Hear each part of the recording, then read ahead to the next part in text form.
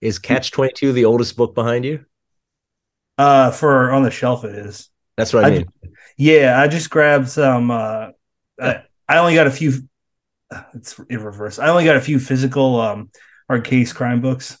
I The see rest, them. I see them up there. Thank you. yeah, yeah, of course. And then I just grabbed some. I gotta get 5 Decembers. I was gonna actually ask off air if I could buy an autograph copy because I love that book so much. Is that possible? Do you guys do that? Yeah, and a thing that I do, I actually get a request like this maybe once every 2 weeks. Somebody will write to me and ask how they can do that. And what I tell them, um, I, I have no real compunctions about using the office supplies at my law firm. So I have this nice label printer, and so I print out labels. And then sign my name on that. And then I have a little like a Chinese name chop that makes it look extra special. And so I Hmm. put that on, and that way I can just mail it in an envelope, and then people can stick that into their own copy, and we don't have to deal with the logistics of getting a book to somebody. So if that works We, for you, I'm happy to do that, and I'm I would be very happy grateful. happy to do that for anyone watching this who has the wherewithal to track me down. Yeah, okay, so do you want me to save that last part? We're recording now, but I always record in case there's anything funny or kind of like bonus stuff. Yeah, that's Oh, fine. okay.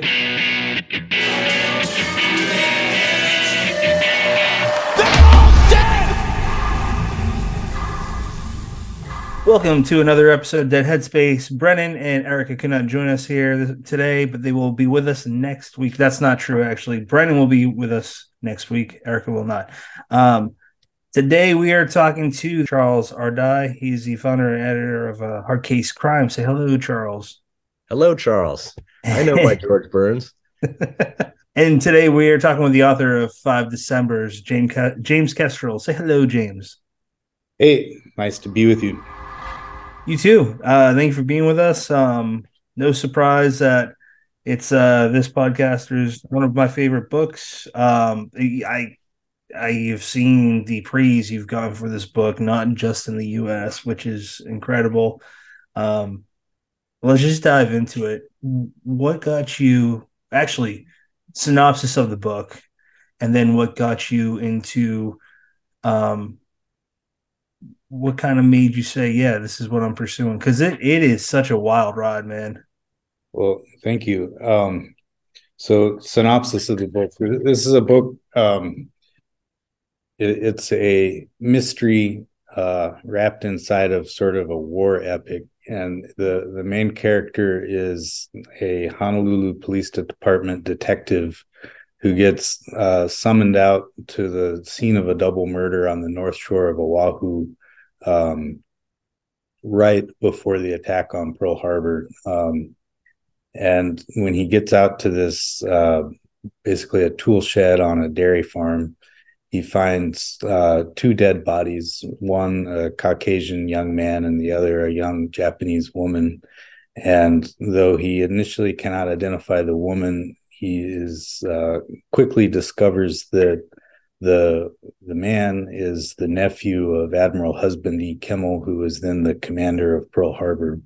And because of the importance of the victim in the case, the sort of business interests in Honolulu put it together when the main character McGrady finds clues that lead him to believe that the killer has fled overseas on the Pan Am Clipper. The business community gets together the money to buy the very expensive ticket to send him out on the next flight, and off he goes. And he lands in Hong Kong right before the attacks on Pearl Harbor and also Hong Kong. And so that throws an enormous wrench into his investigation, which he then spends the next several years dealing with. And how I came to write the book. So this is the 10th novel I've written and the seventh I've published. And the ones that came before it were all they were on a much more compressed time span. They were sort of, the kind of thriller where the whole thing happens in the space of a few days or, a week at most. and those are fun. They're fun to write. You really keep the pace up. But I wanted to see, what I could do in terms of character development if I had a story that lasted over the course of several years. And I also wanted to be able to explore more settings, and generally I just wanted to paint on a really big canvas, and I just wanted to see if I could pull that off and still have plot and tension that work like a thriller should work. And at the time, this was back in 2018, when I started writing it. At the time, I was traveling a lot, probably helping lay the groundwork for future pandemics, because I was going between, like, in 1 month I went to DC, Tokyo, and Hong Kong, and then back to Tokyo, all from Hawaii. So like I was traveling a lot, and so I was spending a lot of time on planes looking out the window, and then in foreign cities walking around and just sort of thinking about the history of these places and how they all tied together. And suddenly it occurred to me that with the right character and the right time frame, I could tell a story in all of these places and maybe make it really interesting. And so that's what I set out to do. Wow. Yeah. So it's absolutely an epic. It's a war epic. Um, I'd like to also know how long it took you to write it, because it doesn't. It seems like you got to put a lot of effort into this thing, just making sense with all the different weaves you got, man. It's just it seems like you would have to have gone back into that story a lot. So was there any outlining? Was it just like, what was your process like, is what I'm getting at? Yeah, so I don't outline at all. And usually when I write a book, I I don't even know for sure that it's going to be a live birth until I get to about 100 pages, and then after that it seems like it's okay. In this one, I had a pretty good idea going in where things were going to go, but I still didn't even know who all my characters were going to be or what exactly the major plot developments were going to be, other than one particular thing that happens kind of in the middle. um and and so I had to do a lot of research for this book, but I didn't want to get too carried away in the research that I never started writing the book. So I did kind of like the bare minimum that was necessary to feel comfortable getting going and writing in that time frame. And then I just started writing, and then would do research as I was writing, like whenever particular things came up. And the book wrote itself really quickly. Like I started it sometime in probably mid 2018, and then it got momentum in August of 2018, and I was finished in February of 2019. So it took me about 6 months to write, max, maybe a little less. But then, fortunately, I had some major hangups getting it published, and so that gave me lots of time to do mini rewrites on it. So I don't know if you count that in the amount of time it took me to write it or not. But the initial draft was actually much longer than the published version. So in fact, maybe you shouldn't count that extra time, because I was actually whittling off instead of writing. We had Charles on the first time, episode 148. That was came out May of 2022, so close to a year. And we talked about 5 Decembers. Charles, you don't have to go into super big detail, but I'd like to hear the back and forth with you and James on where you came in, came into play, and just kind of what that talk went, what that sounded like. So I received the book as a submission from an agent representing the author, and when I heard that it was an epic war story, I thought it was unlikely to be a good fit for Hard Case Crime, because although I have my own personal interest in war stories, it's not generally what we publish. And epic is, in some ways, the antithesis of what Hard Case Crime exists to do. Our books tend to be short. They tend to be 60,000 words, not 120,000. So an example of something we wouldn't publish would be The Wings of War, Herman Wouk, James Michener. Great books, but they're not what we do. And so my first inkling was to just say no. And I always read into any submission we get. I was going to just read a few pages. And I kept, when there's a book I expect to say no to, I want it to get bad quickly. If it's going to be bad, I want it to be bad on page 1 so I don't have to read page 2. And I was at my in-laws' house in DC and sat down to read it. And to my enormous frustration, the opening scene was good. And I thought, well, okay, fine. That's one scene. I won't walk you through it scene by scene, but every time I waited for it to get bad, it didn't get bad. It got better and better. And when I got about halfway through the book, I knew that it was something very special. It's extremely good, extremely well written, gripping, memorable for the first 100, 200 pages. But then it turns into something very special, very unusual, audacious, and successful in the second half. Around the midpoint, there's a real surprise. And in the second half, it becomes truly heartbreaking. It's a beautiful book with wonderful character moments, and it really breaks your heart in the way the best novels do. Not just the best thrillers, not just the best mysteries, but the best novels you'll ever read, period. So one of the reasons I'm very grateful to be on this episode, you could have done it just with James. But the reason I'm glad to be on this episode, other than having an excuse to see both of you, is that there are things I can say about the book that, because of excessive modesty or what have you, the author couldn't say himself. This is an outstanding book. When I finished reading it and realized just how good it was, I felt like a poker player who had just been dealt a really good hand. You know that feeling when you're sitting at a poker table and you think, okay, 1 in 10,000 hands is this good. And it just came to me. And now all I have to do is play it. I don't have to hope for anything. I don't have to think, well, will I get the straight? I've got the straight. I've got the flush. And so I went out into the world knowing that all I had to do was show it to people, and they would have the same reaction that I did. Plato said, any episode of any podcast is incomplete without a sentence beginning, Plato said, I believe it was Plato, the truth cannot be told so as to be understood and not be believed. So here was a case where all I had to do was say this book was as good as it actually was and get somebody to try reading it, and they would agree with me. This was the easiest job in the world. And so I went out to the world. I went out to authors, and I went out to booksellers, and I went out to various people, and I said, every publisher tells you this is a special book every time, but this one really is. Just read it.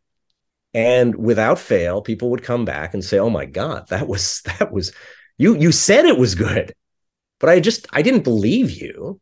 And then it turned out to be really good. So anyway, the book was outstanding, quite likely the best we've ever published, certainly one of the very few in the top echelon.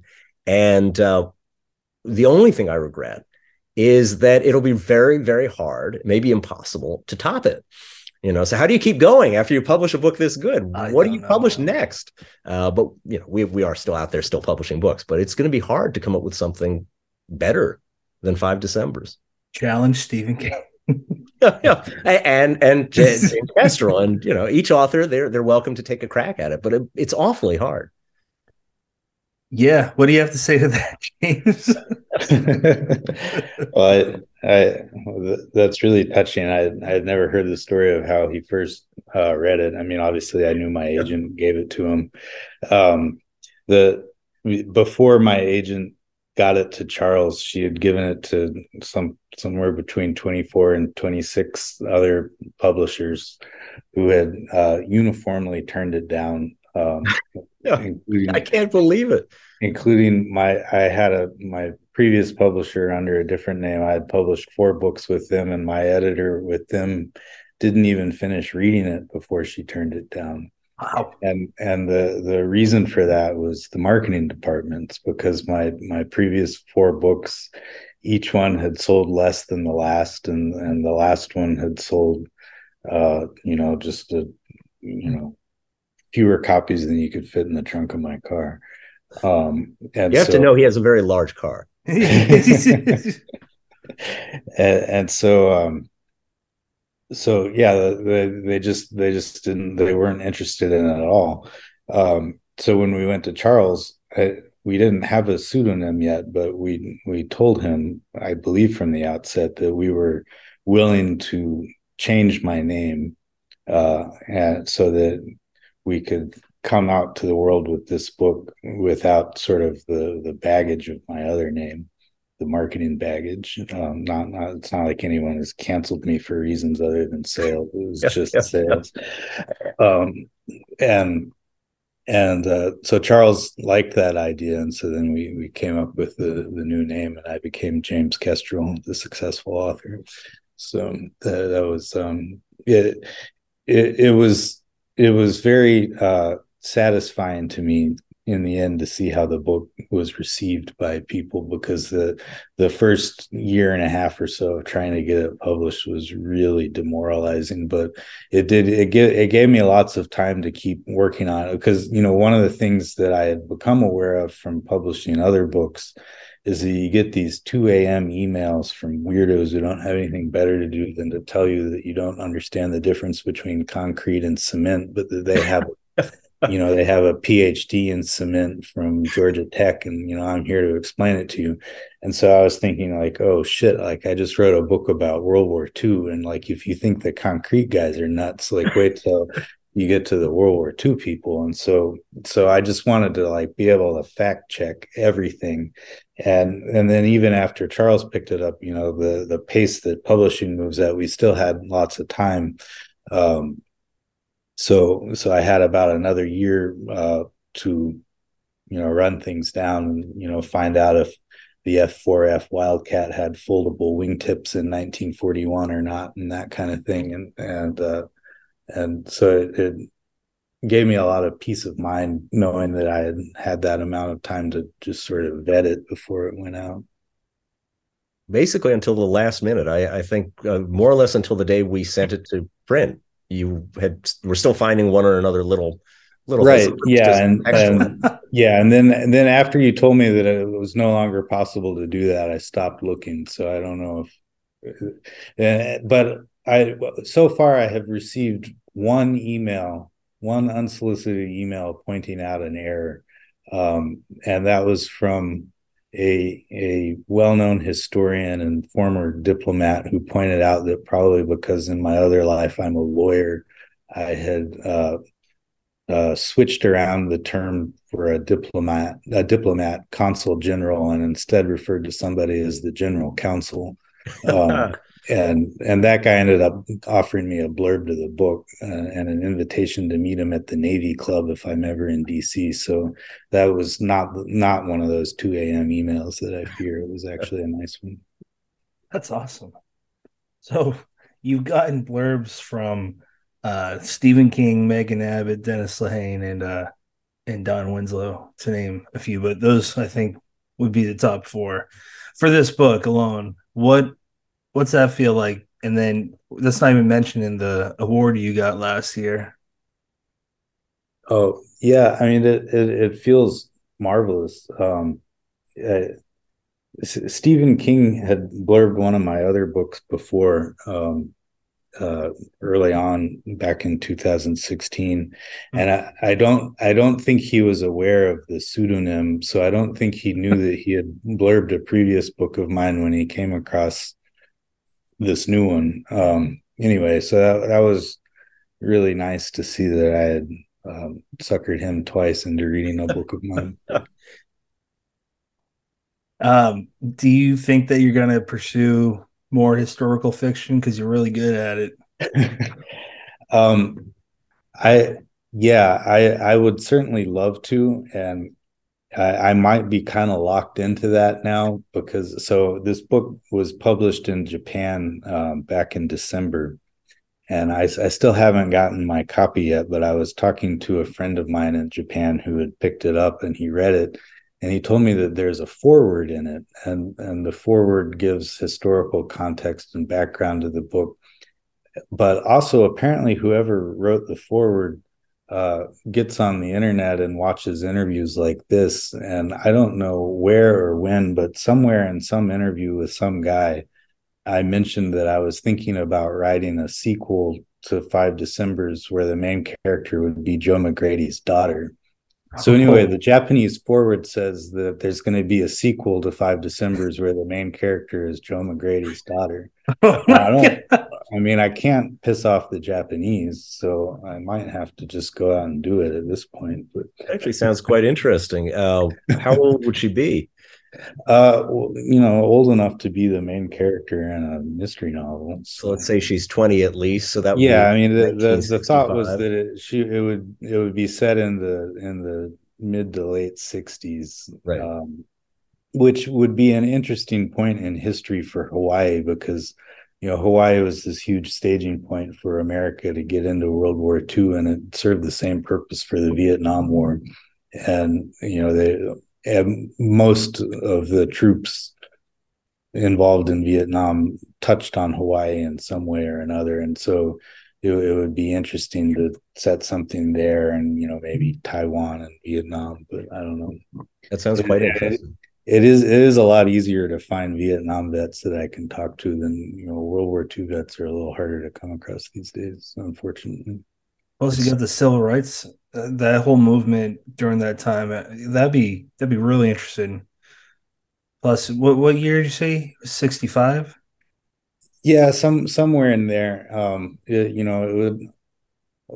As I researched the idea for this book, it was a little daunting because giving a Joe McGrady daughter character any kind of job as a police officer would be historically inaccurate because I don't think HPD had a female cop who wasn't a meter maid until like 1980 or something. And same for most police departments, probably.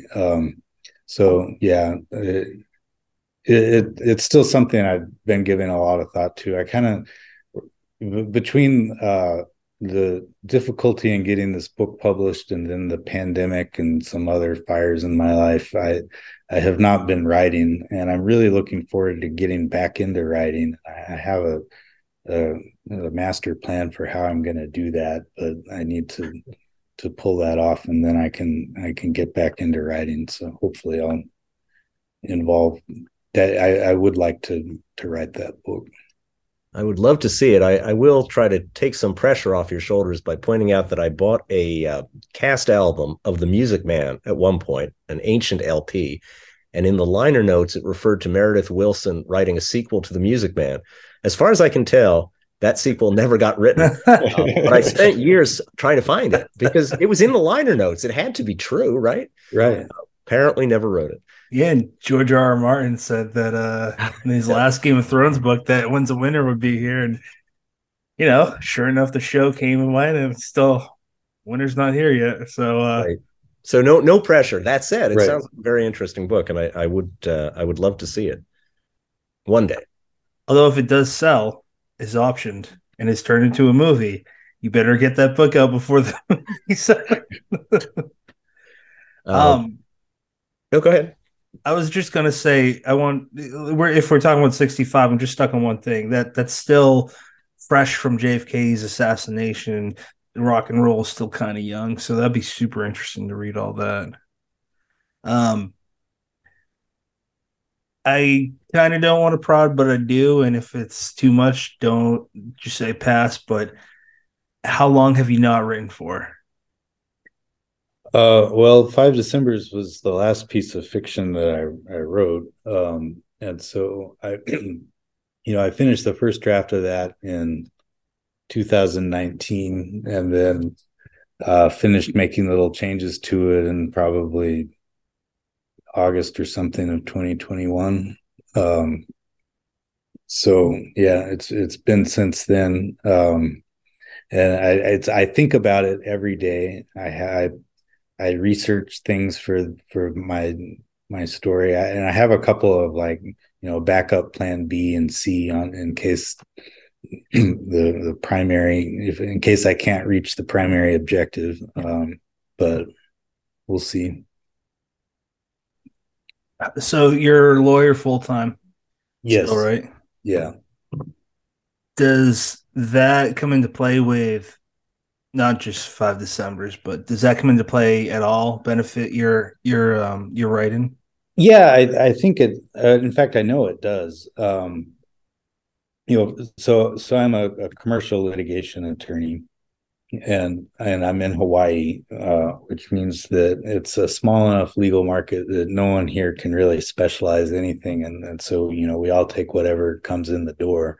And so pretty much the only thing I don't do is I don't do family law, so no divorces, and I don't do criminal law, at least to the extent that it puts me in court. I do cases that involve criminal law and criminal defendants, but I'm on the civil side.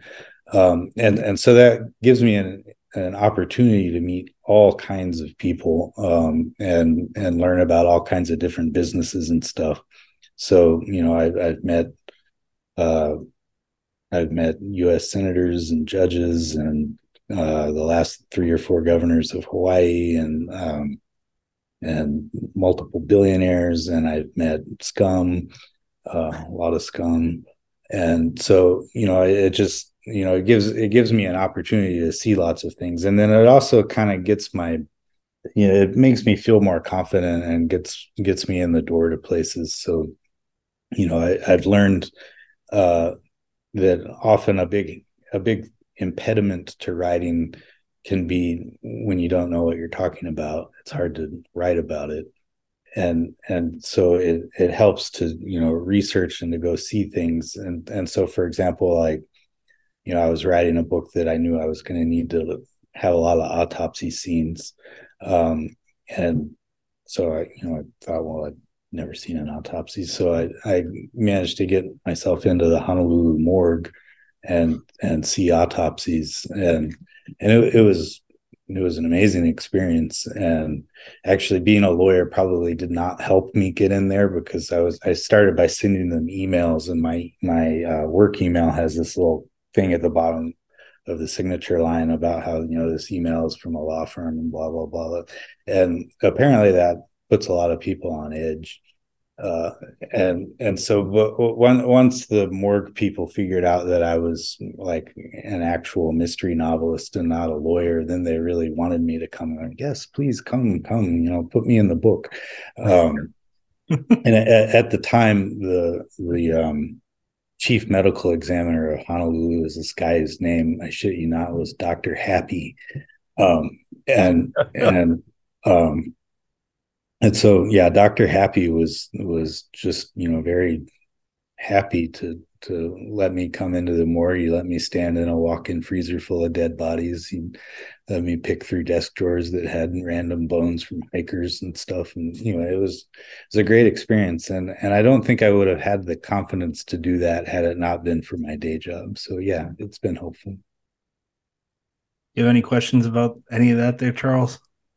Did you take home any of the bones? They Sorry, probably what was that? Well, you said there were drawers full of bones. Did any of the bones come home with you? No. Yeah, they didn't leave me unsupervised. Otherwise, yes, maybe. Maybe so. I find it very interesting. The whole universe of things that go on in Hawaii is about as exotic for a New Yorker like me as you can get. I remember when the pandemic began, getting a care package from you from Hawaii, and you said that there was a rum distillery that had been repurposed to make hand sanitizer, and New York was short of such things, and you kindly sent some sanitizer purifier from the rum distillery. And by God, when I opened that bottle, it sure smelled of liquor, and I loved it. It felt like a little touch of Hawaii showed up in New York when I most needed it. So I was first of all, I was touched, but apart from that, it really was a delightful smell. Oh, that's good. So yeah, well, I mean, I had my own selfish purposes after spending like 20 months trying to find an editor of the book. God forbid you should fucking die of a pandemic before. It's good advice. Don't die is good advice to give from in both directions. So I really enjoyed working with you on this book. I to be fair, it's rare that I don't enjoy working with a writer. Once I've got a book that I want to buy that I really love, uh, how could I not enjoy working with a writer? But there have been a few. I will say that you have one virtue that many of our writers lack, which is you are alive. A very large fraction of hard case crime writers are deceased, some of them long deceased. And so, to the extent that editing is required on their books, and sometimes there is editing required, there's an unpublished manuscript by Earl Stanley Gardner who died in the 70s. Well, I'll do the best I can without input, but it sure would be nice to have a conversation with the man.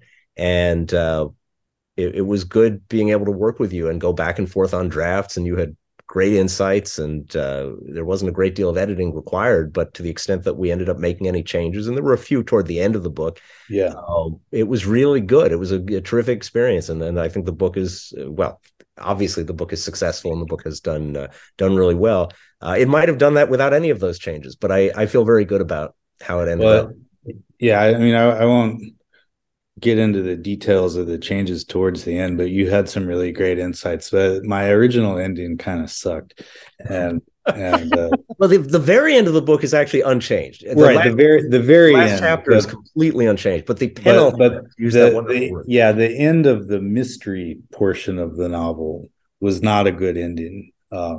And you help guide it to where I can, confidently say that I think it is a good ending now. Yeah, it really is. And I gave suggestions and guidance and then didn't know what you would do with it. And I remember getting the draft when you responded, and it was just so much better than anything I had imagined. I posed some questions. Could we do this? Could we do that?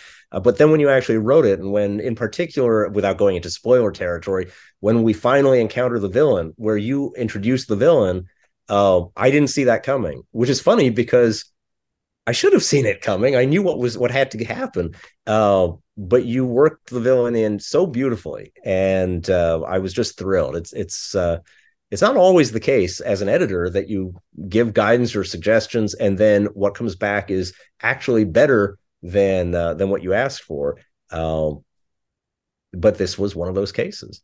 And I would say, in terms of audience reaction, I've rarely had a book our books have generally pleased our readers, I'm happy to say. But I would say in the course of 150 plus books, there probably are only 3 or 4 that are uniformly beloved. Charles Williams deceased, but Charles Williams wrote a book called A Touch of Death that I don't think anyone ever said I didn't enjoy. That's terrific. This one, Stephen King's book Joyland, but it's a small set of books. So more often we publish a book that I love, and half the people say I loved it too, and the other half say I don't see why you like that so much. This is not one of those cases. So to the extent anyone watching this hasn't already read it, go get it. You will not be sorry. I can say with great confidence, you will not be sorry if you get and read this book. And by the way, get a few extra copies for your friends and relatives while you're at it. Yeah, that's why I wanted to have James on too, especially to talk about 5 Decembers. I wanted to do it last year, but last year was a little crazy. Personal life. I couldn't get everyone on that I wanted, but I did want to talk about this because it's a good book. And the good thing about books is no matter how old it is, I mean, I got Catch-22 right behind me. I don't know when that came out, but I know that's a hell of a lot older than I am. And good books are good books forever and always. Charles, as an editor, I'm a newer editor, only a few years in. And I'm always interested to hear from a seasoned person that tips and tricks cannot talk. With 5 December specifically, because this is James kind of touched on the World War II people are like this. Of course, you're not going to make like suggestions based on like reactions of people, but it is important with historical fiction to keep things in mind. How do you address that compared to your other? Like, okay, behind me, I keep doing that. Behind me, we got Joyland, one. That's, I mean, kind of historical. That's older, but it's more modern than James's 5 Decembers.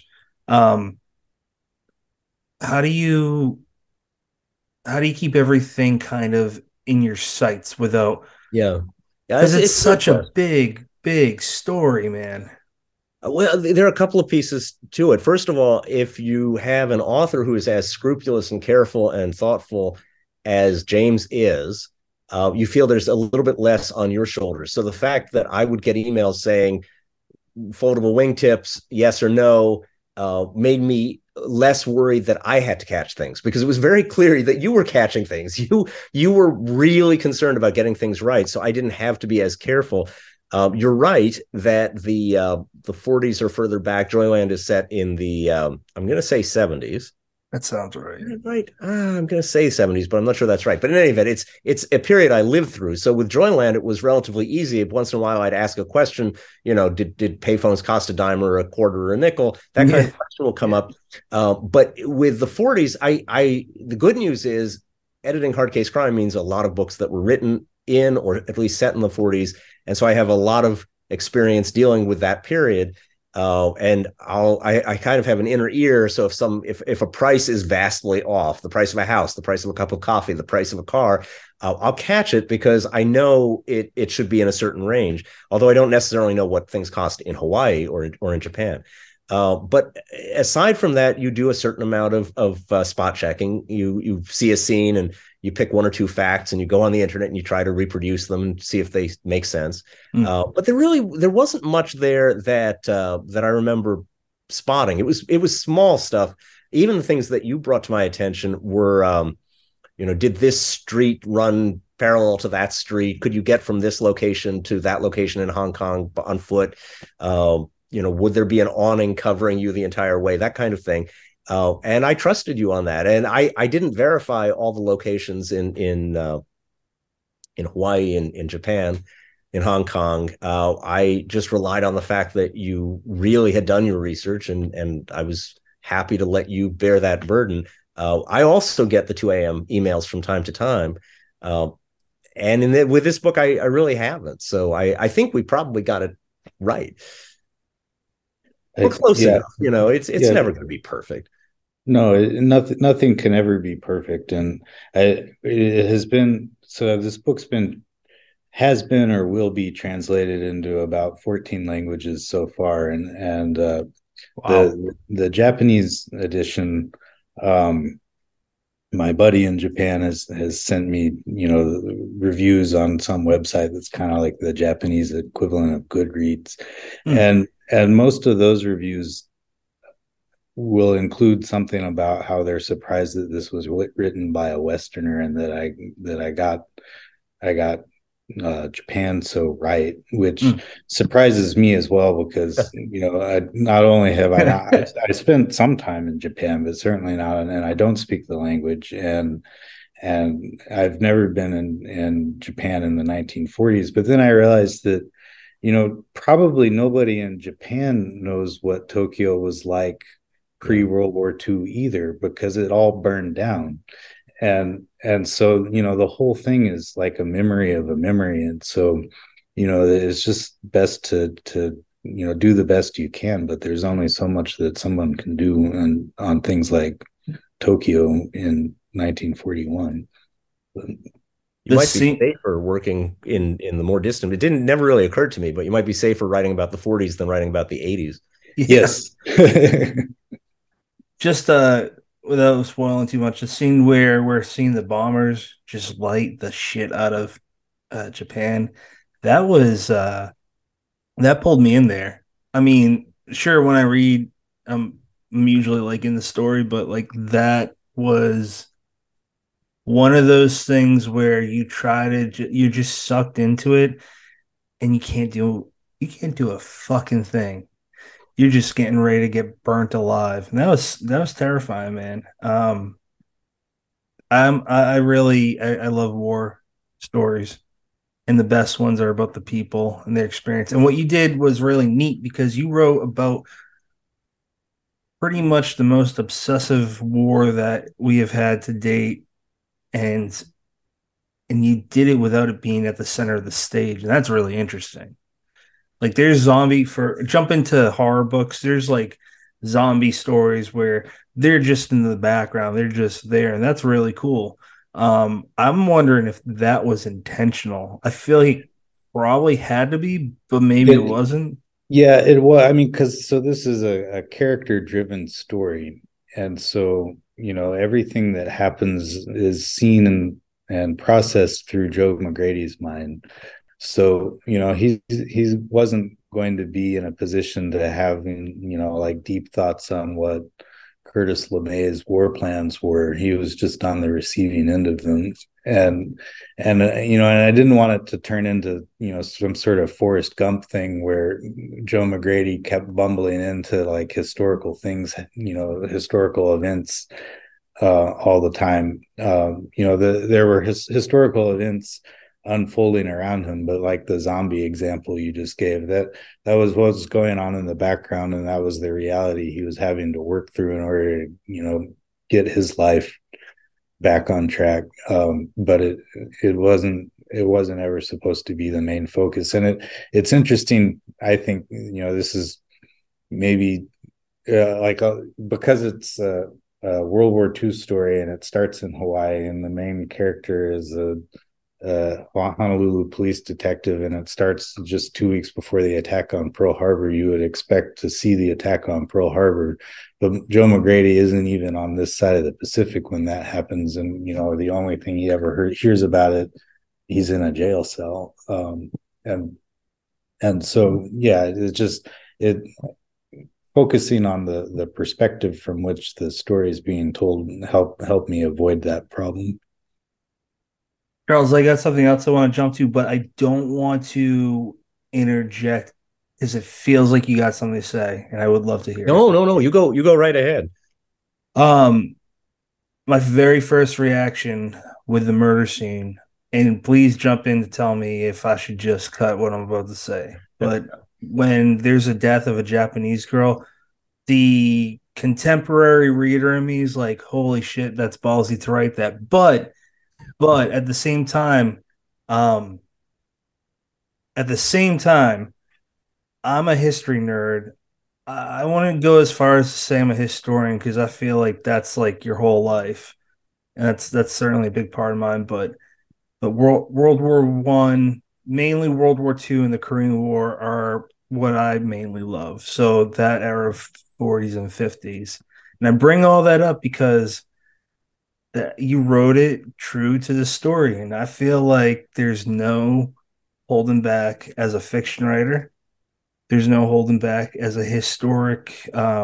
If you want to write a historic fiction, don't hold back. Totally Write. agree. What was the story?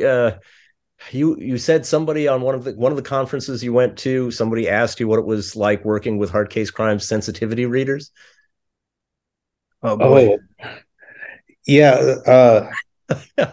Um, yeah, I was on some panel. It might have been for the Edgars or something, and all of the other authors were talking about how difficult it was to get their manuscripts through their publishers' sensitivity readers. And yeah, I mean, I don't know if we, the hard case crime family, have a sensitivity reader, but if we do, she probably that's like a side job for her when she's not at a strip club or something. But We have no sensitivity readers. We never will. If there ever were a sensitivity reader, it would be somebody who puts in more insensitive things with a salt shaker. We had this with the cover, right? So we had a beautiful cover painted by an Italian artist, a woman named Claudia Caranfa. She did a gorgeous job. And no sooner was it shown to everyone, and it in fact is the scene with the bombers that you found so compelling. And no sooner did we show it to people than people started saying, well, yeah, it's a beautiful painting. It's gorgeous, but you can't put a naked woman clutching a sheet to her chest on the cover of a book in 2020 or whatever year it was. Uh, Nobody will carry it on the subway. Nobody will want to admit that they bought it. You're going to cut into your sales. This is not going to work. And we went through a process of trying to crop the picture, and we tried a version that had no picture, a version that had little line drawings on it, because we wanted to be responsive and didn't want to hurt the book's chances of success. And then finally, in the end, we said, this is who we are. We have books that look like this. They have naked women on the cover, clutching sheets. That's what we do. The man is naked too. It's equal opportunity. He's got a gun. And Yeah. that's what we do. Naked people with guns and sheets. And you know what? If people don't like it, they don't have to buy our books. Well, this book with this cover is now the most successful book we have ever published in terms of copies sold, other than Stephen King. So out of 150 plus books, that's 147 or 146, whatever it is, that sold less well. And I can say with great confidence that the cover art did not harm the book in the slightest. I Yeah. mean, I can't say that for sure, because who knows? Maybe it would have sold twice as many with a different cover, but I don't think so. You You, have to just be who you are. you know what? I, Sorry, go ahead, James. Go ahead, man. I so the founder of my firm is this 83-year-old madman who I love. His name's Bert, and I showed Bert a copy of the cover we ended up going with. But in this process, I also showed him one of the sort of less racy traditional 1940s style hardcover cover concepts that had been come up with, and he looked at that and he looked at me and he said, I like the one with the legs. You know, I kind of laugh at that. The can't show racy stuff. Then what the hell is the majority of romance novels? Their cover is going to be considered, because I'm no expert in that genre, but I've seen a lot of those covers, and they're like that with very good looking men and women. As far as I wanted to comment on the sensitivity reader thing, I'm not here to make fun of one mindset or another. Same thing with trigger warnings. Just for anyone that's going to be an asshole about this potentially, I don't speak for Brennan or Erica, but my opinion is that one or two people are not the authority of every general reader. But if you feel like it feels like it's your path to do that as a publisher, I get it. I didn't use them for when I edited an anthology for horror westerns. We stuck to historical fiction. So, like, one of these stories had living room, for example, and I was like, I looked it up. That didn't exist back then. But my whole point is trigger warnings or sensitivity readers. I get it. I'm not mocking anyone that likes it. I don't want it personally for myself. And if that's going to come with someone saying some cruel things, I'm used to being called some terrible things at this point. So I'm with you guys. Well, and I mean, I agree that no one or two people should be the authority on it, and I think it really comes down to the author and then what the publisher is willing to publish. And so I feel like I'm my own sensitivity reader, and there is a tension when you're I consider myself to be a decent person, and I'm writing about the 1940s in a war that was decidedly indecent, and there are certain things that I did shy away from doing, that I know that that characters would have spoken certain words out loud that I'm not going to write. But then there are other words that I wouldn't say in ordinary speech today, but that I would have to write because, like the word Jap was used in headlines in the New York Times. Right. And, you're not going to avoid that word. It just can't be done if you're writing about the Pacific War in the 1940s. It's not going to happen. And so it's how you employ that word. And so, it wasn't like I was mindlessly going out there thinking like I'm going to write whatever I want and everybody else can go screw themselves. Like I did certainly have these things in mind. And it's just, how can I balance what is real and true with what will propel this story forward and what will make it a readable book. And, I mean, like Raymond Chandler is a great writer and beautiful stories, and there are so many cringy things in those books that that no one could get away with writing today, and nor should they. But and so it's just, but you can't. I didn't want to write something that was so stripped of that reality that it was like the sort of My Little Pony version of World War II. So Yeah, I'm right there with you. And back to my main point is, but as a historic, like as a modern reader, I was just thinking like, oh man, that's ballsy to write that, because I think let's just call it what it is. You're a white dude. I don't know. I'm not gonna assume you're straight or not, because I don't know. But you're a white dude, and with being a white dude writing stuff like that, you're gonna get more heat for it. It is what it is. And I'm a little cautious with saying this stuff. I'm not gonna cut this, but it's a hard conversation to me personally to have right now. But I think it's worth having the conversation because we're living it right now. And especially as a writer and a historic nerd, I think that it's no one's doing the right thing by filtering out and whitewashing what the past was. Like, I'm gonna write Korean War stories, and they Koreans, Chinese, Chinamen, they had some pretty nasty words to call each other, Americans especially. And I'm not going to shy away from writing that, because at the end of the day, this is my advice for newer writers, actually, what I wanted to say. At the end of the day, if you can sleep with yourself and you're happy and proud of your work, you can't control what other people say. But I did want to bring that point up because of that scene where there's a dead Japanese girl, because it hit me too, because I'm sure something like that has happened. And um it's been like a year or two since I read the book, but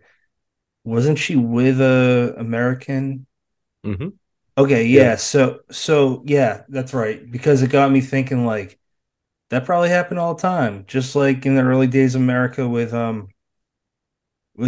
colored people and white people, or like in the early aughts with like Arabic Muslims and whatever other race, because it's just it happens in certain times. It's gross, but and it's hard to read, but it makes you think. And I think that was a really sticking point with your book because it happened so early on, which made it powerful. Yeah. I don't really have a question, Charles. Why don't you jump in? No, it's fine. Look, you're wrestling with something that I think everyone in publishing, and on the writing side, the editing side, the publishing, I think the challenge is to write well, and that's Yeah, always the challenge, whether it's yeah, on matters that are sensitive or matters that aren't. And I think the better you write, the more successful you are at making characters come to life and making them living, breathing people, not caricatures and not stereotypes and not cartoons. The more flexibility the reader will give you. And there are always some readers who are ideologues and have a point to make and don't care about the actual stuff on the page. But by and large, the more successful you are at crafting a well-crafted story with real characters that have dimensions to them, the more leeway the reader will give you. And so we have had some people who said they were shook, not because of anything race related, but shook by the violence in the opening scenes, the sort of graphic description of the murder. But I don't remember anyone saying they were so shook that they stopped reading. And a couple of people said, I don't usually read books that have scenes of violence that are as troubling as that. But I kept reading, and it was a wonderful book. So look, there will be people for whom this isn't the right read, I assume. Frankly, there are people who would probably have put down The Silence of the Lambs after 20 pages and said, I don't want to read that. I don't like cannibals and I don't like serial killers.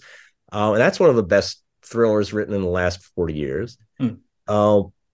If I got the dates right, maybe it's 50 years now. But, yeah, they're Silence of the Lambs isn't for everyone. Five Decembers won't be for everyone. I don't mean to equate the two. They're very different books. Catch-22 won't be for everyone, but yeah. it's a wonderful book. I've recommended All Quiet on the Western Front as a war novel. Have you guys seen that movie? I have not seen the movie, but I've had people say to me, I can't bear the intensity of the depiction of war in that movie. And I think there are scenes in Five Decembers that are as intense and memorable. You know, the scene with the young Japanese soldier who stumbles upon our characters at the wrong moment and pays for it with his life, and is disposed of in a most undignified fashion. That's a heartbreaking scene and very intense. And I could imagine some readers saying that just got to me, and I don't like reading a book like that. But you know what? You can't read Steinbeck, you can't read Hemingway, you can't read any of the great writers. Mark Twain. Twain, you Huckleberry can't Finn, man. Great writer without encountering scenes of emotional power, and some of the emotions will not be happy ones. And so I think the mark of a great book is that you can tread on these delicate landscapes and leave the reader grateful for having been led through potentially a miserable sequence of events, because depicting misery is part of the artist's job. I mean, do people stop halfway through Dante's Inferno because they find it too troubling? Probably not anymore, but at some point, probably yes. And you know what? I see you got Stephen King's in the background. I don't know how to say this, and listeners have listened to this long enough to know I gotta do a little forward preamble, because I don't know how to say without feeling like I'm a terrible person, but listeners know that I have a good heart, and I gotta put that out there before I say this publicly. Now I'm terrified. What are you gonna say? Stephen King's It. A lot of complaints were just focused, the ones that I saw, on the very opening scene where a gay guy was killed. Yeah, and that's terrible. But that was real. That was in the 80s. That was in a small town. But here's the fucked up part. Did you happen to read the middle part where 12-year-olds were in like a, kind of a weird hand jerking off scene with the only girl in the group? Like, did that not come up as like, hey, this is a little fucked up and weird on your radar? You know what I'm saying? Or like, the funny kids thing is, dying or whatever. So it was the first Stephen King book I ever read, and I loved it. But I don't remember that scene at all. Now, I've heard people mention that scene, so it must be in the book, and I must have read it at age 16 or whatever I was. I completely blanked that out. I remember the kid with the paper boat getting eaten by the clown, or whatever was done to him, something bad. I don't remember the scene with the one girl and all the boys, but I know it must be in there. It's right in the middle. It's when they transfer. I read it for the first time when I was guess I was 11. Okay. And wow. And so I remember the sewer orgy really well. But it wasn't until I became an adult that it occurred to me that the sewer orgy is not a scene that I would write or try to get away with writing.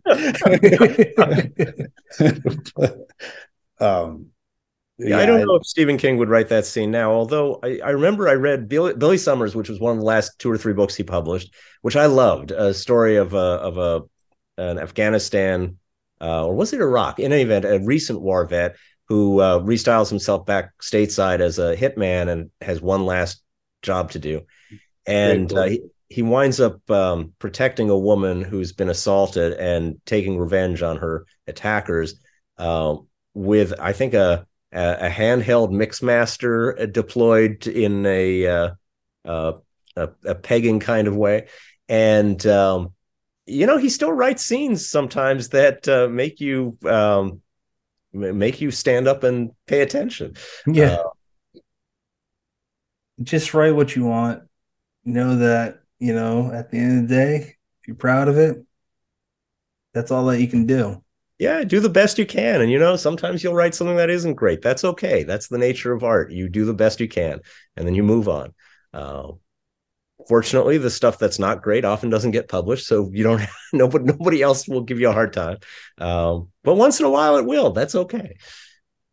Is there any upcoming hard case crime books that you can tell us about? Yeah, I understand that in about 2 years we're going to have one about Joe McGrady's daughter. Well, look, to the extent that we're talking about historical fiction, I will mention Max Allan Collins, who is probably best known for writing the graphic novel that became the movie Road to Perdition, also called Road to Perdition. It was a very talented writer. We have a new book in his Nathan Heller historical detective series.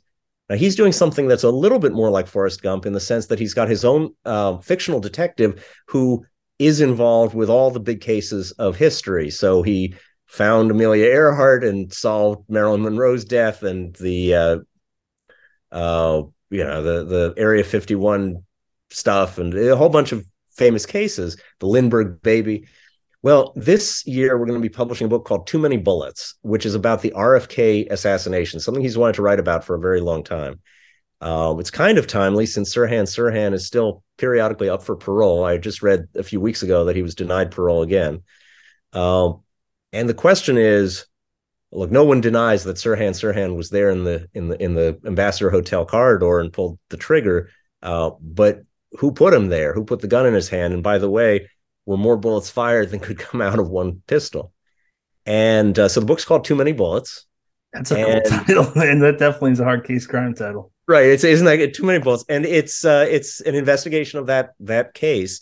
That involves the director of the Manchurian Candidate, and if that gives you any hints for how Sirhan Sirhan might have been controlled in this universe, in this book, you can see how it unfolds. But yeah, that's quite an interesting alternate history take on the RFK assassination. I wonder how many people are alive today that have personal memories of that event and will read it with that in mind. As you say, there aren't that many World War II vets left, but the 1960s there are more. So it'll be interesting. I wonder if we're going to get 2 a.m. letters about that saying, the Ambassador Hotel hallway was not straight, it was curved. Or what. Yeah. Sirhan probably got a lot of time on his hands to write letters. It's true. And, I assume that most likely he wasn't hypnotized and controlled through mind control and so on. But in this world, I would not be surprised if there were some powerful people other than Sirhan Sirhan who were happy that Robert F. Kennedy did not make it into the White House. Whether they had a hand in making sure he didn't make it, there's another story. But I'm sure there were people who were pleased, and that's a kind of scary thought. So will somebody 50 years from now be writing an assassination thriller about someone currently alive but in the headlines a few years from now for not being alive, sort of in a sudden way? It's an interesting question.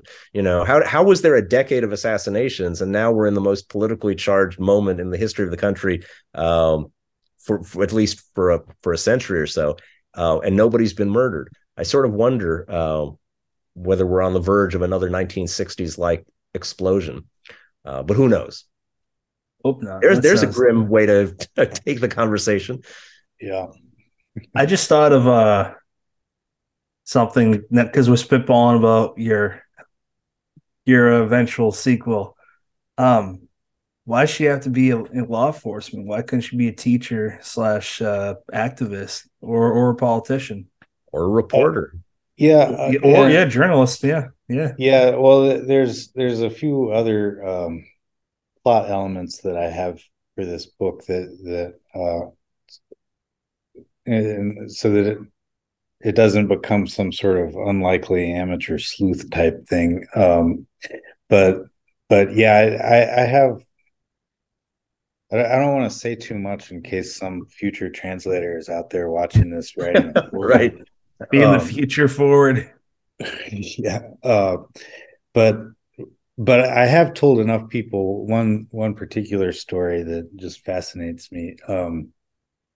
So I was in an old coin shop a while back, and I found these bills, and I was actually in there looking for them because I had read about them, because as I mentioned, I had this paranoia for like 2 years before the book got published that I was going to screw some basic fact up. And so one day I woke up and my fear that day was that maybe I had Joe McGrady using some form of currency that didn't exist in 1941. I was like, holy shit, like what if they didn't have $20 bills or $10 bills or $5 bills. What were the denominations of US currency in 1941? So I started researching it, and on my, there's rabbit holes, and I went down many of them. And one story I learned is that shortly after the attack on Pearl Harbor, the US military was really worried that the Japanese were going to come and do it again, and that when they did, they would invade and occupy the Hawaiian Islands. And they had done that in the Philippines and Hong Kong. And in those places where they had invaded and occupied, one of the first things they did was they rounded up all of the hard cash and they confiscated it, and they replaced it with these Japanese military yen. Shit. I didn't know that. Which were valueless then and valueless more so after the war. And then they would take that cash and to places, neutral places, like particularly Macau, where they could trade it for, war material that they couldn't otherwise buy because of sanctions. And so the U.S. was really worried that was going to happen in Hawaii, and that the Japanese would end up with millions and millions of dollars of U.S. currency and take it to Macau and buy oil and whatnot. And so they came up with this plan, which is basically like marked money in a bank heist, in which they required everybody in Hawaii to come down to a military processing center and hand over all of their cash.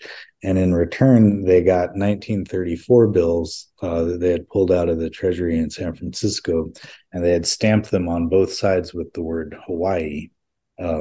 And so that was the only legal tender in Hawaii from like about probably early 1942 to the end of the war.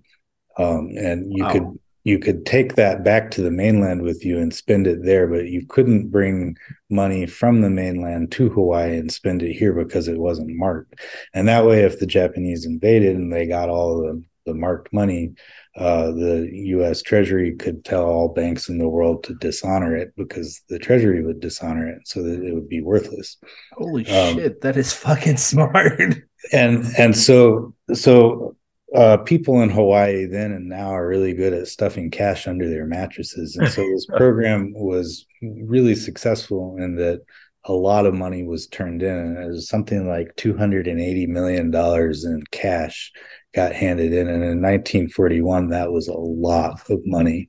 And logistically, the Army couldn't figure out a way to get it back to the mainland, back to the mint there.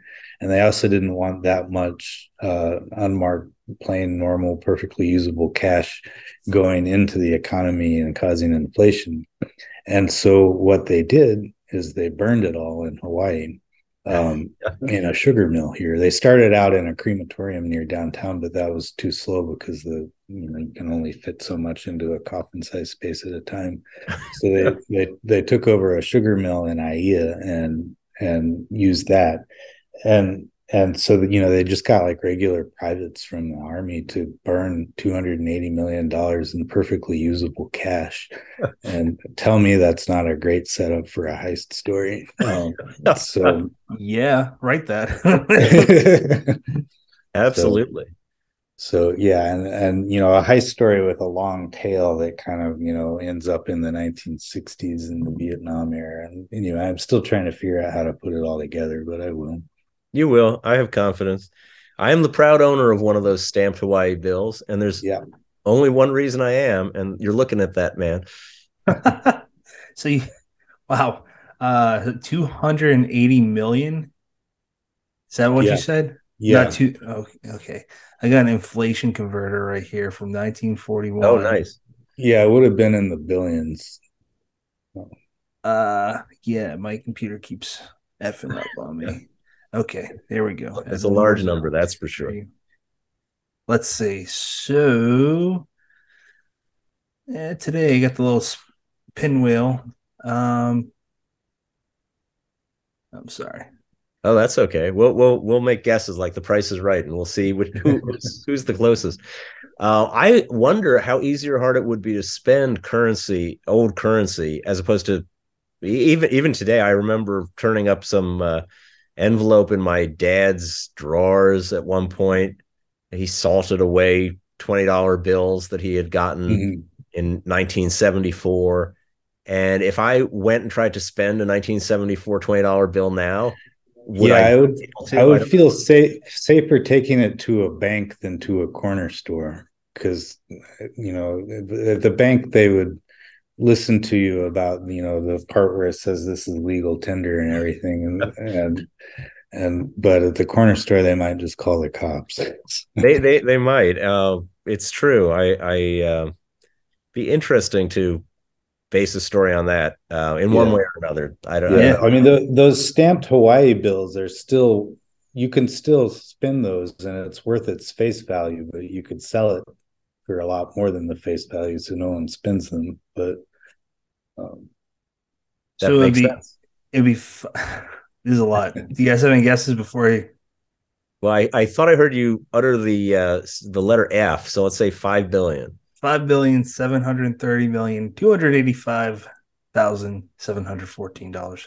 5,735,714.29. that would be worth running Whoa. a few stop signs for. Yeah. Yeah. Now that's today. If your later period is the 60s, it's worth less than that, but it's Right. still a large amount. Oh Yeah, yeah. it's a fun premise. I mean, there are a lot of things you can do with that, and I like the idea of the girl. Just have to figure out who she is and what's going wrong in her life and why is she unhappy and so on. Yeah. Whose daughter would she be? I'm guessing. McGrady and Sachi. Yeah, that's what I figured. So she would have grown up in Japan or come back. Probably, yeah. I mean, it would occur to me that after all of his experiences and his unemployability with the Honolulu Police Department after killing his captain, that That McGrady's. happened. Spoiler alert. Yeah, right. If anyone's made it this far into the interview, They deserve what they get. Yeah. Yeah. but it would seem that McGrady's natural next job would probably be with the OSS and then the CIA, and so his daughter would probably have grown up all over the place. That makes sense. Damn, I, that'd be I buy cool. that. Well, Yeah. very interesting. One day we'll see what happens. So now is the part where we kind of wind down, and I'd love to know. We'll start with you, James, and then Charles. What are you currently reading? Right now, I am currently reading a book by my friend Eric Redmond. So it's getting published next year. So this is his sequel to a Hawaii set mystery that came out last year. So I have just started it, and then I am also on the side reading The Guns of August. Excellent choices. I have a book here on my bedside table, Retreat from Oblivion by David Goodis. Goodis was a wonderful noir writer. We've published one of his books called The Wounded and the Slain. This book was never published in paperback. And what have you got there? Well, anyway, David Goodis, Retreat from Oblivion. There's probably a good reason it wasn't, but we'll see. If I read it and it strikes me as the sort of thing hard case crime fans might enjoy reading, maybe we'll bring that back. That'd be awesome. Yeah, I was going to show you what I'm currently reading. It's a thick Good. bastard. Owen King's The Curator. This is more along the lines of like a kind of like a fantasy. It's really neat, but something I wanted to show you is the interior pages. Ooh, nice. I just don't see that too often. It's really cool. That's terrific. Yeah, he doesn't have a whole lot of books out, but the books he does have out, they're really something special. Um, and I just grabbed this Don Winslow's City on Fire. The sequel comes out. Oh, God, the sequel comes out very soon. I think next month. It's definitely worth picking up about the Italian and Irish mafia war in the 80s. That's really neat. Where can people follow you, James? Well, while it still exists, Twitter. Okay, fair. How about you? How about you, Charles? Where can people follow you? Well, we have a website for Hard Case Crime, hardcasecrime.com. You can see all our books there, read excerpts from each of them. On Twitter, as you say, while it exists, we're at Hard Case Crime. I used to tell people they could find us on Instagram, but you can't anymore because we got hacked and the hackers are in control of the Hard Case Crime account. Oh Tried shit. to notify. Yeah, this is in real time. They fished me successfully. Yeah, I thought that you. Oh fuck! I thought you got that sorted out. No, no, no. It's we have gotten zero response from Instagram. So right now the hackers are in control of the account. I can't get in. So if you see any really attractive offers on cryptocurrency from the Hard Case Crime Instagram page, feel free to take them up on it. They may be great offers, but they're not coming from me. That's fucked up. Yeah, it's okay. We're all victims of crimes once in a while. This is better than being hit over the head and having your wallet taken. That's true. Blue collar crimes are better, I suppose. You can follow me at PR McDonough on Twitter until that's gone. You can follow the podcast at Dead Headspace on whoever social media you go on. Final thoughts. We'll start you, Charles, and then you, James. I'm just thrilled to be on the show again. I'm glad you asked us, and it's a really nice opportunity for the two of us to communicate. We haven't had that much occasion to talk in person, not at all. We haven't actually been in the same room once, on the phone a couple of times, but this is our first proper face-to-face meeting, really. Oh, wow. And Yeah. So I'm glad you arranged it. Thank you. Oh, Yeah, absolutely. no, this was a real pleasure for me for that same reason. I mean, we've talked on the phone a few times. Whenever I get really drunk and sad, I watch Charles accepting the Edgar Award for me on YouTube. I'm sorry you weren't there. I Yeah. thought it's an awfully long flight from Hawaii, and It is it's a really long way to go, especially if you're pretty sure you're not going to get the award. Well, right, exactly. And up to the last second, I was pretty sure. Somebody from MWA came over to the table before the award was announced and said, he's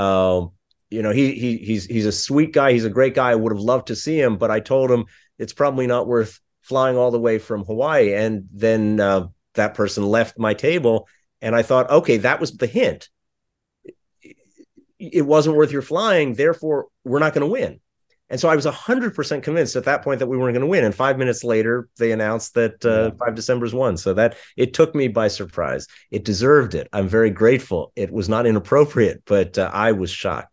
And I'm glad it happened. Yeah, so that 20-second YouTube video is the most I've seen of you. So it's been nice to catch up here today, and I appreciate the chance, Patrick. Oh yeah, of course. Charles, what was that moment like?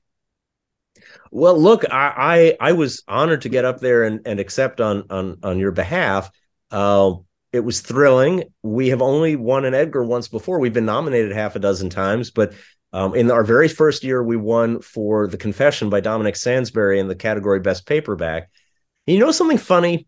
I remember Dominic sending me the manuscript saying, my editors at St. Martin don't want to publish this book because they say it's too dark. And I said, that sounds pretty good to me. Let me see it. And now this one, and can you imagine being the editor who passed on this book, being one of 24 editors that passed on this book?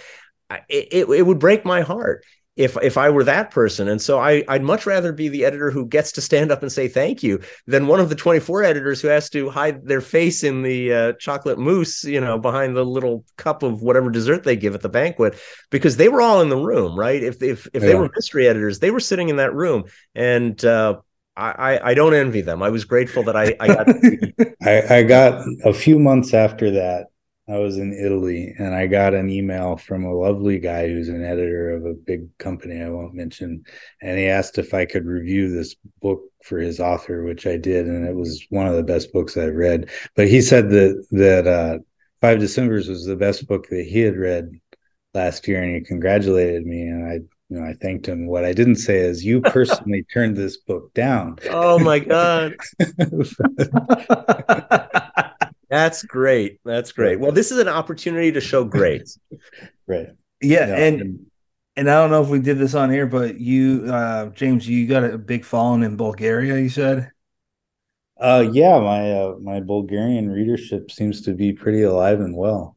That seems so random. It's hard for me to figure anything about what's going on over there because I can't type in Cyrillic on my keyboard, and I don't even know where to begin to start on that.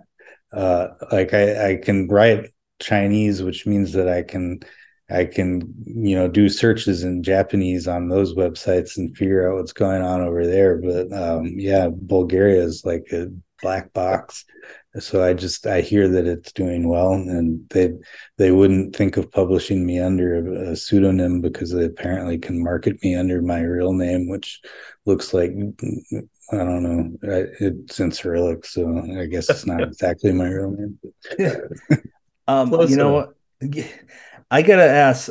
This just popped in my head, but the Japanese readership were that you know of, were any of them offended by anything you wrote? And I'm asking for a personal reason because I don't have a lot of opportunities to get this. I mainly hear and see feedback from English dominated countries. So Right. Well, so let me say this with one big caveat, and that's that as far as I can tell from what I know about my Japanese clients and my Japanese friends and my travels to Japan, is that Japan is an extraordinarily polite and orderly society.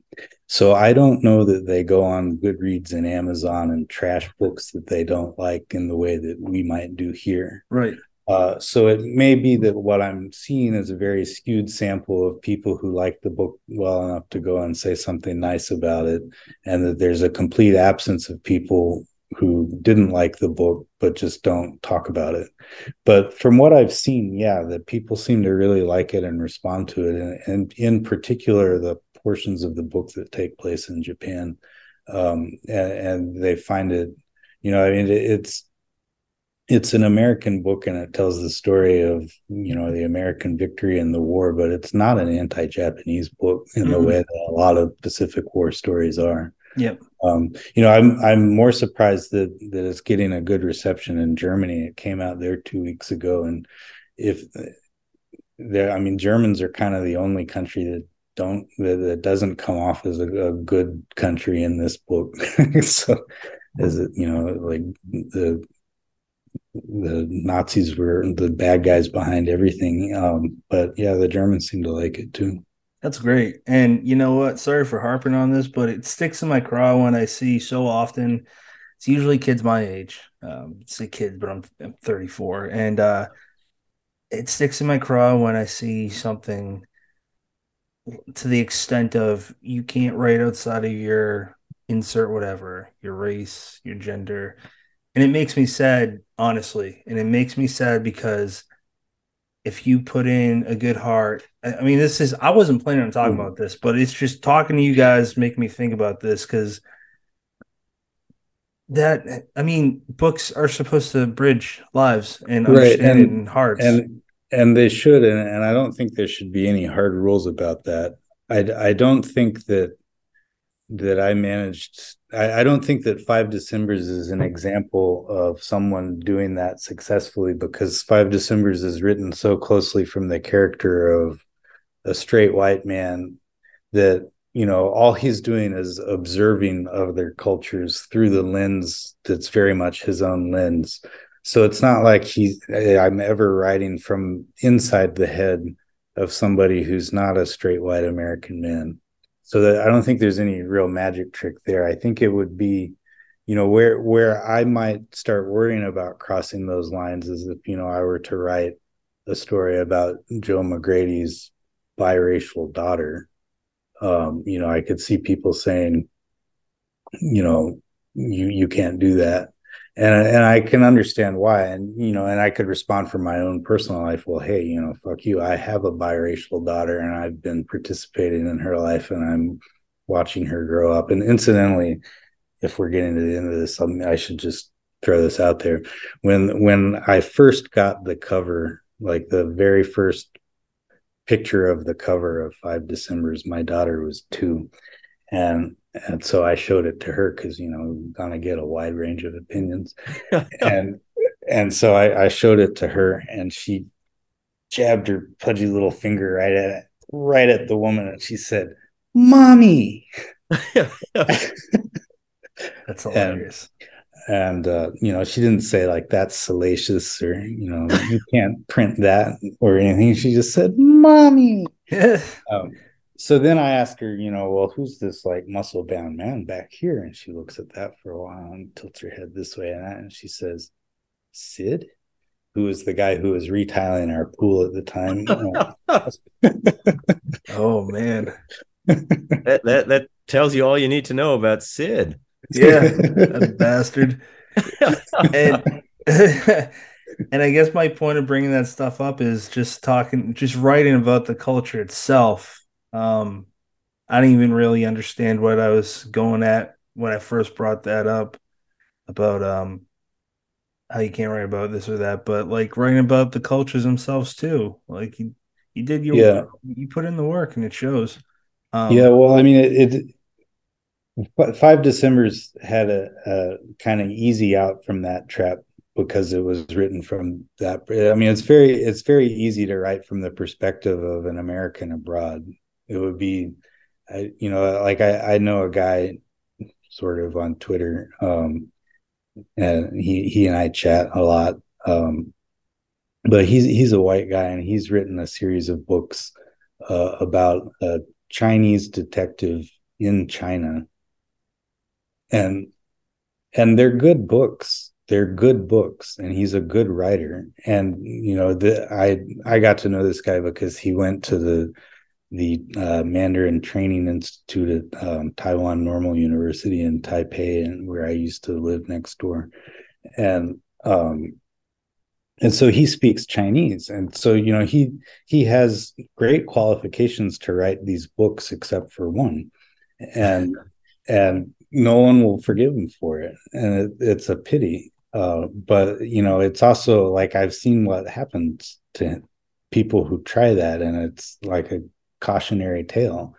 And so it is something that having gone through what I went through because of the marketing department, I don't want to go out there with, already having 2 strikes against me. So, it's sad, but it's the kind of thing that I have to think about before I start a story.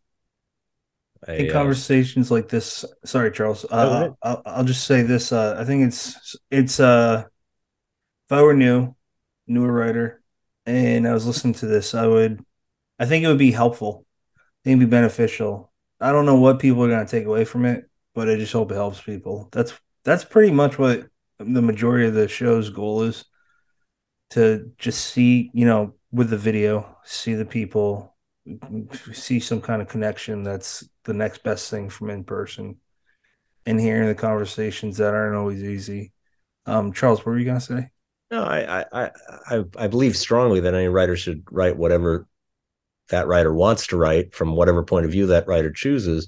But we do live in the real world, and we do have to. I agree that you have to at least think to yourself, what will the consequences be of the choices I make? You only have time to write so many books in your life, and you have to pick. You always have more ideas than you have time to write. And as long as you're picking, you might as well pick one that's not going to get you lambasted if you have 2 ideas that are equally exciting to you.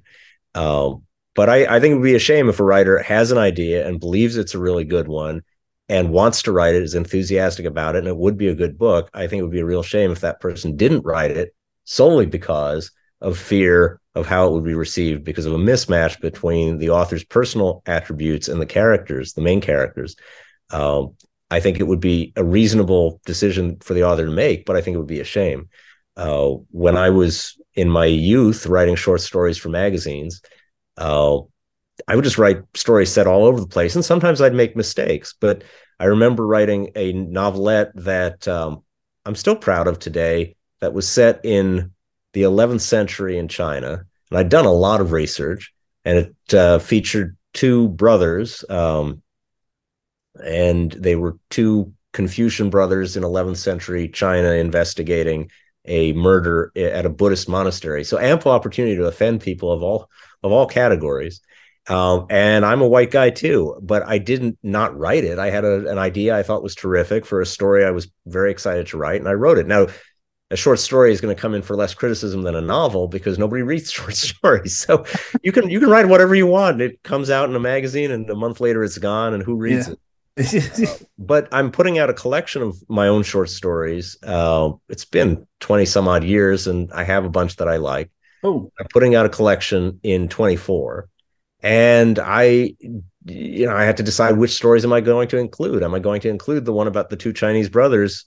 And yeah, I'm going to include it. It's a good story, and if somebody doesn't want to read it, they don't have to. sounds really interesting. Well, I hope you like it. It's the world's first gunshot murder. Guns didn't exist yet, but fireworks existed, and Yeah. fireworks are projectile weapons. Mhm. And so the world's first gunshot in the 11th century. Wow. Interesting story. So, should I not have written that because I'm not Chinese? No. I did the best I could. I'm sure I got some details wrong, but something, if you think there are very few World War II veterans left, there are even fewer people who remember the 11th century. So Yeah. I feel pretty safe. Yeah. Yeah. Yeah. Good call on that one. My final thoughts are, I appreciate you two for being here tonight. It was really interesting. The book's amazing. It was my favorite read of last year. It was last year that I read it, I think, or 2 years ago. Forgive me. Time is meshing together. But it's just always fun talking to you, Charles. And it sounds like Hard Case Crime has a lot of really cool books on the horizon. Well, thank you. I look forward to keeping it going as long as I reasonably can. And if we have submissions as strong as this one, or even half as strong as this one, we'll be in good shape. Yeah. Have you ever thought of having George V. Higgins books come through? Because those are some books that I've started to recently read. It's funny you should mention that. I will give you one last story to go out on. I was approached by someone who said George V. Higgins wrote 10 books that never got published. What the fuck? Really? Yeah. And holy shit. His first 4 or 5 he burned. Okay, news to me. And but there were others, and so I went through his papers. His papers are at a university. I went through his papers, and there weren't 10 because some of them were burned and some were lost, but there were 2, and I was very excited about finding unpublished George V. Higgins, and there are 2 unpublished George V. Higgins novels. Unfortunately, I have to say there's a reason they were unpublished, and if you think there are third rails that you cannot touch in modern day America or modern day world, and you imagine what the worst of those third rails might possibly be, and then you imagine putting that in a book, you'll be close to what one of the George V. Higgins unpublished manuscripts is. And so I was reading it thinking, oh no, he's not going to go there, is he? And the thing is, it's not. So it's a combination of very sensitive stuff that you wouldn't publish, and I would still have done it if it had been good, but it wasn't good. And so those, I'm afraid, are destined to stay unpublished. I think I assume Friends of Eddie Coyle must still be in print. Yeah, the big ones are still in print. I'd love to do a George V. Higgins, but sadly, the only 2 unpublished Higgins novels that I found are not great. I wish they were better. That's a shame. Friends of Eddie Coyle is a good book. Yeah. Great movie too. Kogan's Game. I think that's still in print too. I'm thinking Digger's Game. Is that the one? I'm thinking that my memory for titles is terrible. So for some reason I thought there are a couple of them that are definitely still in print. But look, there are probably some that aren't. I'll do a bit of research. If there's a good Higgins, I would love to publish it. Yeah, that'd be cool, man. Yeah. All right. Next episode is 196, where we recorded this already, actually last week, but chronologically, the episodes are coming out with this. Then Don Winslow. We actually talk about George V. Higgins. He is a fellow New Englander. Won't get into crazy detail about him, but man, that is interesting to know about those 2 unpublished books. Yeah, so that's the next episode. As always, you got many choices in podcasts. Thank you for picking us.